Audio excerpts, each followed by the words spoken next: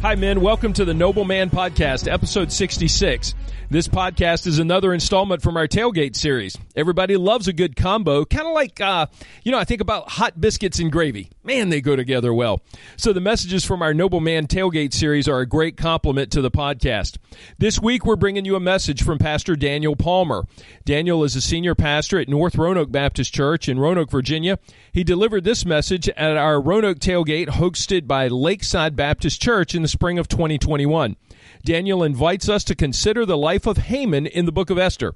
Haman was a man who wanted to be considered nobility, but he simply wasn't noble. Let's jump in. And now I want to bring up our second speaker for the evening. Daniel Palmer is pastor of North Roanoke Baptist Church, and he just came flying in here because they do a Saturday night service. They expanded their offerings because of COVID, and so he just preached a message at his church and came buzzing in here. He is going to come and bring us a message tonight. I'm so happy to have him here. Many of you may know his dad. That's how I got to know the Palmer family. Your dad was pastor at Green Ridge for years, I think, now runs a missions organization. But when I talked to some folks, they said Daniel is one of our favorite pastors and preachers in this area, and so we are glad to have him here to come and speak to men. I know he's got a message for you tonight, and so come on up here, Daniel. It's good to be with you tonight. Have you had a good night so far? Fantastic. Praise the Lord. I want to ask you to take your copy of God's Word, if you've got it, and I hope you do. Esther chapter 5, beginning in verse 9. Esther chapter 5, beginning in verse 9. I want to begin by just saying good evening, and thank you, Mike, for inviting me to be a part of this. I just sprinted over here, I'm thrilled to be here, and I want to begin sort of with an apology. I'm not usually this late, and I'm not sure if anybody's told you yet, but we're in a pandemic, and so we're having Saturday service to try and make room for everybody on Sunday, and that happens to be at 6:30, and so here I am. I just pulled in. I didn't get to hear Brother Ed. Is Ed here still? This is Brother Ed. Awesome. I would say I'm sorry I didn't hear you, but as a two-time graduate of Virginia Tech and lifelong Hokie, I'm probably okay with not hearing you tonight. Just saying. I'm starting tonight with an assumption that most of you are noble men, not because of what you have done or who you are, or because you belong to this organization in some way, but because you belong to the only true noble man, King Jesus. But as a pastor, I'm assuming most of you are involved in churches. Is that true? Because if I'm wrong, I'm going to have to make a big change and just pick a different text. Most of you are part of a church, men in the church, maybe even leaders in the church. Good. As a pastor, I've got a concern. My concern is men who become leaders in churches who end up being more impressed with themselves than with Jesus. Men who can give you chapter and verse of their church's history and the titles they've held, but who could not still to this day give you one chapter or one verse about where they can find the deity of Christ. Men who think that the purpose of student ministry is fun and games, even as they raise students who end up being faithless and godless. Men who love managing others but fail to ever manage their own households. At the end of the day, their church is about them, and it is not really about Jesus at all. And brothers, I want to remind you tonight that the local church does not exist for you to have a place to perform or pontificate or promulgate problems and exert your personality. What your church needs from you is not your greatness. They need your unashamed, radical, passionate, self-sacrificing love for Jesus and those that He came to save. But somehow, and the Lord told us it would be this way until He returns, churches always have some guys who are not noble men, but instead men who think they are nobility and insist on being treated as nobles. And what got me thinking about this problem is a character in the book of Esther. Yes, I was invited to speak at a men's event and chose the book of Esther. When we arrive at chapter 5 in Esther, if you've read the story, and I'm going to have to kind of assume that you have for the sake of time tonight, there's been a decree of destruction in the kingdom of Persia. It's the largest kingdom in the history of the world to that time, and King Ahasuerus has allowed for a decree of destruction against the Jewish people, and just so happens his first king is sent away, and Vashti becomes his next queen, and Vashti is a Jewish woman, but she conceals her identity because she is told to do so by Mordecai for fear of what that might mean in terms of what the king would do to her. And so she conceals her identity, and she compromises her convictions. She eats the king's food. She receives the king's beauty treatments. And then this decree of destruction comes because of the spat between Mordecai and Haman. Haman becomes the king's right-hand man. Mordecai saves the king's life, but instead Haman is exalted to be the king's right-hand man, and Haman hates Jewish people. He especially hates Mordecai, and he gets this decree of destruction. And Mordecai says, Esther, you've got to disclose who you are. You got to go to the king, and you got to hope that he holds out the scepter of acceptance to you. And Esther's like, you're crazy. You've been telling me to deny my identity or conceal my identity for 5 years, and now you want me to tell him who I am? Yep, that's pretty much what I'm telling you to do. Because if you don't, we're all going to die. Well, maybe we won't all die, but God will give us help from another place. But if you aren't willing to step out in faith and help us, then God's going to save us somehow, but he's going to judge you. And Esther's like, let me think about it. All right, let's call for a 3-day fast. No eating, no drinking. We're as good as dead anyway. She calls for a 3-day fast. She relies on the Lord who delivers his people always on the third day, right? Read the Old Testament. When are people delivered? Third day, third day, third day, third day. Rahab the harlot. Spies come in, she hides them, and then she says, go out and hide for 3 days, and on the third day, you're going to be okay.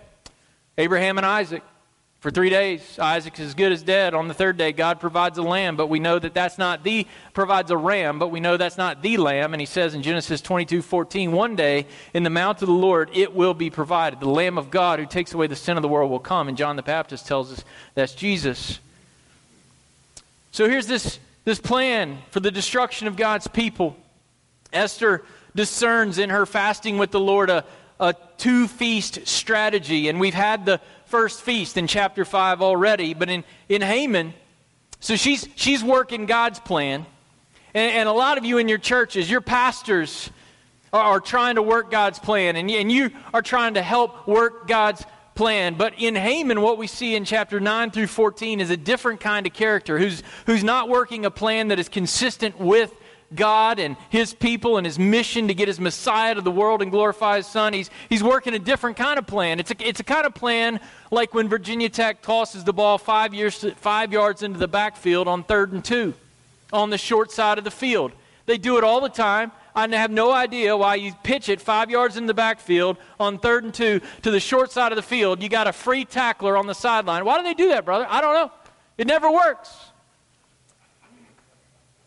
Or it's like calling a timeout before the opposing team kicks a game-winning field goal, and you block it. It's planning that is doomed to fail. There are churches with some who, like Esther, are willing to lay down their lives for the sake of getting Jesus to the world. But there are others like Haman who are standing in the way and they don't even know it. Dowden says this, Satan makes plans all the time for the destruction of God's people, and then he uses others to carry them out. Haman probably had no clue Satan was at work in his life to attempt to wipe out the Messianic line.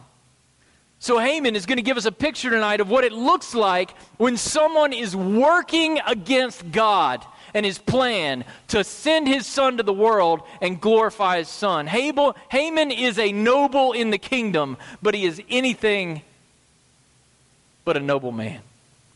And my prayer is that as we search the Scriptures, we would let the Lord search us. Would you hear with me the Word of God, verses 9 through 14 of Esther chapter 5? And Haman went out that day, joyful and glad of heart. But when Haman saw Mordecai in the king's gate, that he neither rose nor trembled before him, he was filled with wrath against Mordecai. Nevertheless, Haman restrained himself and went home, and he sent and brought his friends and his wife Zeresh, and Haman recounted to them the splendor of his riches, the number of his sons, all the promotions with which the king had honored him, and how he had advanced him above the officials and the servants of the king. Then Haman said, even Queen Esther, let no one but me come with the king to the feast she prepared, and tomorrow also I am invited by her together with the king. Yet all this is worth nothing to me, so long as I see Mordecai the Jew sitting at the king's gate. Verse 14, then his wife Zeresh and all his friends said to him, let a gallows 50 cubits high be made, and in the morning tell the king to have Mordecai hanged upon it. Then go joyfully with the king to the feast. This idea pleased Haman, and he had the gallows made. Would you join me in praying? God, we ask tonight that if Haman is lingering in our hearts, if there's Haman inside of us, this desire to glory in self rather than to glory in the Savior, God, if there's any way we are functioning as a roadblock to the plan of God, would you get Haman out of us so that we can get with it for the glory of Christ? We ask it in Jesus' name. Amen. 3 things I want to show you tonight to avoid being part of Satan's work to undermine God's plan and glorify His Son. There's a few things we see in this text. The first, in verse 9, we're going to use Haman sort of as a foil. If Haman has been taken over, co-opted by Satan to try and attack getting the Messiah to the world and getting his people saved, then what we see in verse 9 is sort of the opposite of what we need to do. What we see in verse 9 then is we must find our ultimate joy in Christ alone. We must find our ultimate joy in Christ alone. When Esther's feast concludes, things seem really good for Haman. In verse 9, he departs the feast. Do you see it in verse 9? He's joyful and glad of heart. He is intoxicated with wine and self-importance, but his joy lasts mere milliseconds because his joy didn't really have anything to do with the saving purposes of God. It actually had everything to do with other people recognizing his greatness. Did you know there are men who fail in the world who come into the church to have somebody recognize their greatness? When Mordecai doesn't honor him, Haman is, filled with wrath, just like he was back in chapter 3, verses 5 and 9. Did you know we can be like Haman? We can be filled with joy as God's plan is unfolding, but the moment His plan calls for us, like John the Baptist, to decrease so that Jesus can increase, that's the moment of real testing. That's when you'll find the proof in the pudding. In those moments, we have an opportunity to learn if our joy comes from knowing Jesus and serving Him no matter what it costs, or if it actually comes from elevating ourselves and our own interests. You can do that in a local church. Haman's God is the praise of other people. He is the second highest ranking official in the kingdom, but if one person fails to honor him, he is filled with rage. Let me ask you a question, men. When was the last time you went from joy to explosive rage? What was the trigger? Maybe it was when Virginia Tech threw it to the short side of the field, 5 yards into the backfield. And what does that trigger say about an area where perhaps you've put something in your life ahead of delighting in and glorying in Jesus alone? Guys, if we're going to be positively involved in God's plan, we've got to seek joy not in the things of this world, but in Christ. Dowden says it this way: earthly pleasures and possessions, listen to this, lack the weightiness and the worthiness to sustain our joy forever. There's some men here tonight who are going from one fleeting passion to another, and it's not sustaining you, and you keep chasing it like a drug, and then it disappoints you, and you wonder, where can I find lasting joy? It's in Christ alone. He is the joy that never disappoints. Jesus says to His disciples, I'm going to the cross and there's sorrow right now, but there's a joy that's coming. And it will never depart from you. Piper says this: the joy Jesus brings is from outside the world. It is the very joy Jesus has himself, in God the Father, which He's had from all eternity and will have forever. Men, to be used by God, we've got to fight our idols and those things that we take joy and delight in that are lesser joys than Christ. We've got to fight our idols, and we've got to remember the way up in the Christian life is always the way down. Secondly, we've got to measure our lives by our identity in Christ and not by our worldly significance. We see that in verses 10 through 13. We must measure our lives. How do you take stock of your life? How do you know things are going well in your life? Do you do it like Haman? Or do you do it because you belong to Christ? We've got to measure our lives by our identity in Christ and not by worldly significance. In verse 10, Haman pulls himself together, and what does he do? He goes home and calls for a party to soothe his wounded ego. He gets his friends and his wife to tell him how great he is. One pastor says this: what Haman craved above all was not simply significance, but rather being seen to be significant. It wasn't enough for him to have a position. It wasn't enough for him to have a role in the kingdom. Everybody had to know about it. Which raises a question, men. Are you leading to be seen as a leader, or are you leading to lead others to Jesus? Verses 11 and 12, Haman boasts of his padded portfolio, his prolific progeny, all his sons, his plentiful promotions, and his prestigious position, and his privileged invitations to Esther's unprecedented private parties. Can you imagine being one of Haman's sons? His own sons are a bullet on his resume. That's all they are to him.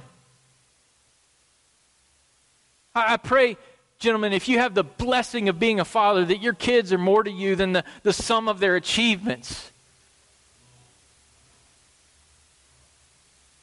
That your children are blessings from God to steward and to cherish, to love and to lead to Christ. Haman takes credit for the gift of his own sons. That's what pride does in the human heart. It leads us to confuse God's blessings and mistake them for our achievements. Haman is very familiar with his achievements, by the way. It wasn't enough for him to be significant in the kingdom. He had to be known as significant. His significance had to be felt, appreciated, recognized by all. Like Satan himself, Haman wants a glory reserved for God alone. Haman is nothing like the Apostle Paul. You remember the Apostle Paul after his conversion anyway. You remember the Apostle Paul in Philippians 3?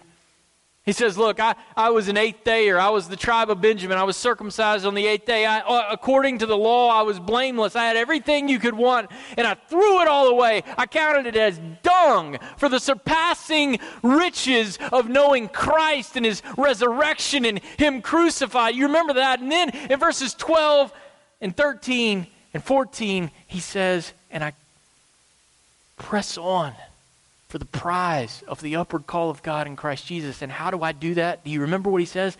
Forgetting what's behind. Does that mean he forgot he was a sinner? No. Elsewhere he calls himself the chief of sinners. What did Paul forget?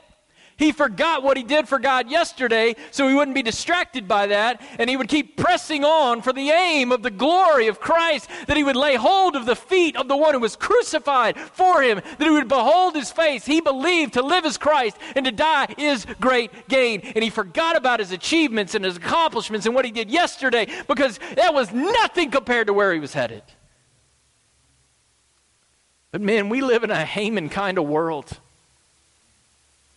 We live in a world where kids are trained to find their significance in the world's recognition of their assets or their accolades or their achievements. A world that appeals to our fleshly desire to be the center of the show in so many ways. Sales awards, GPAs, and on and on and on. But these accomplishments, do we believe this tonight, church?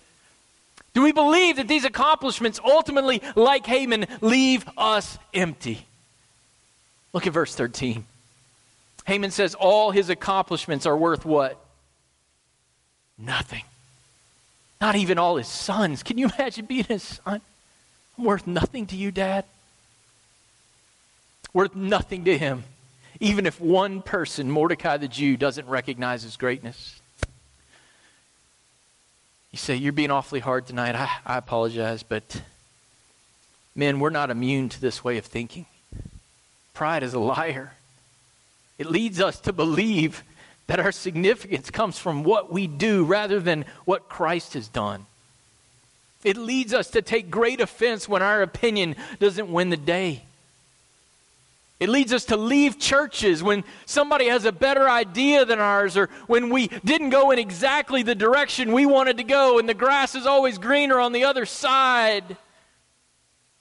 Pride puts us in a dangerous place because, as Proverbs 16:8 says, pride comes before destruction and an arrogant spirit before a fall. And newsflash, the gallows that Haman's going to build for Mordecai will be the gallows on which he and his own pride will hang very shortly.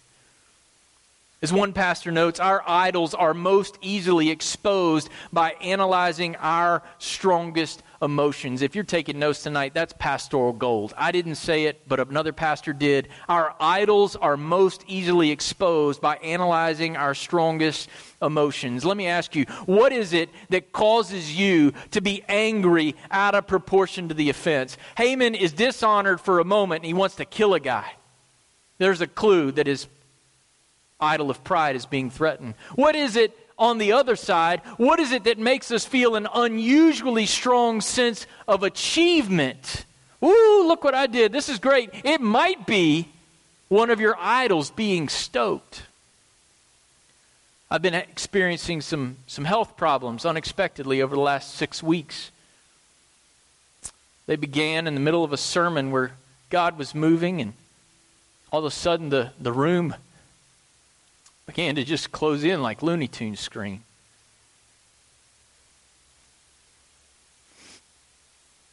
I had to stop in the middle of the sermon. Been to the doctor. Doctors aren't sure, waiting on a neurologist appointment. Lots of weird symptoms have been going on ever since. I'm a hard worker. Always have been. Valedictorian at my high school with 2 other guys who were much smarter than me, but I worked like crazy so I could be right there with them.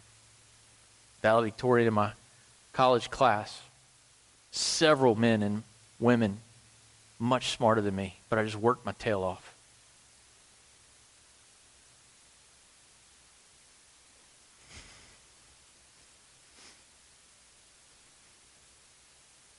For 6 weeks, haven't had my balance. Massive headaches. Stabbing pains randomly throughout my body. And I don't know what the diagnosis will ultimately be.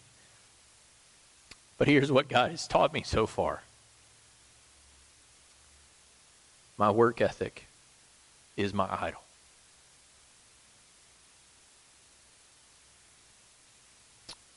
What do I have that I have not received from God? My ability to work comes from God.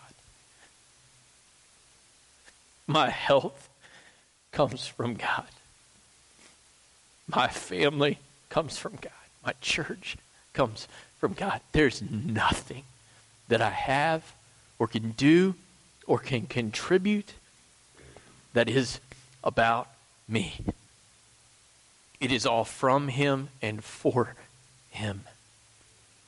So, men, how should we counsel ourselves when we find we are motivated not by the glory of Christ, but by the glory of self? What do we do in those moments when we discover an idol we didn't even, like I have, we didn't even know that it was there? What do? We remember that Jesus died for the proud.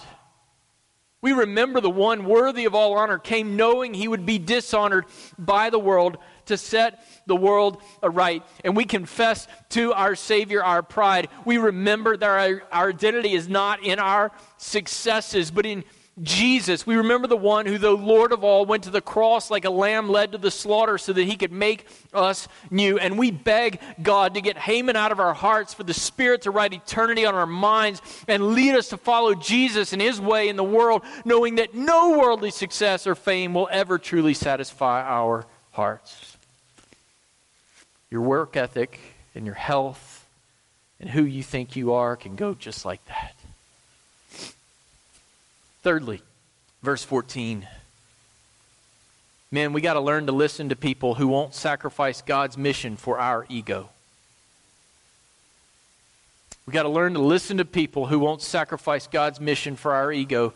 Somebody didn't respect me. Somebody didn't take my opinion. This business meeting didn't go the way I wanted it. I can't believe the pastor didn't have time for me today. And then I'm going to go grab my group and they're going to blow smoke up my tailpipe rather than tell me what I need to hear. After Haman vents his anger, his wife and all his friends join the anger party. No one says, is it really right to be angry about a man who isn't recognizing your greatness, especially when you already have a decree to kill him at the end of the year? But Haman's the second most powerful man in the kingdom, a man who will get a decree to kill you too if you defy him. So his friends justify his anger and his behavior and tell him to build a gallows 50 feet high. It's quite an overnight construction project for the arrogance of one man. And let me tell you, while I've never seen anybody build a tower to their pride and arrogance, I've seen a number of prideful men willing to tear down whatever is necessary to prove their importance. Happens in churches. Don't be one of those men. The gallows are suggested to protect Haman's perception of his importance.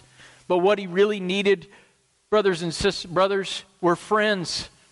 He needed real friends. He needed some noble men in his life.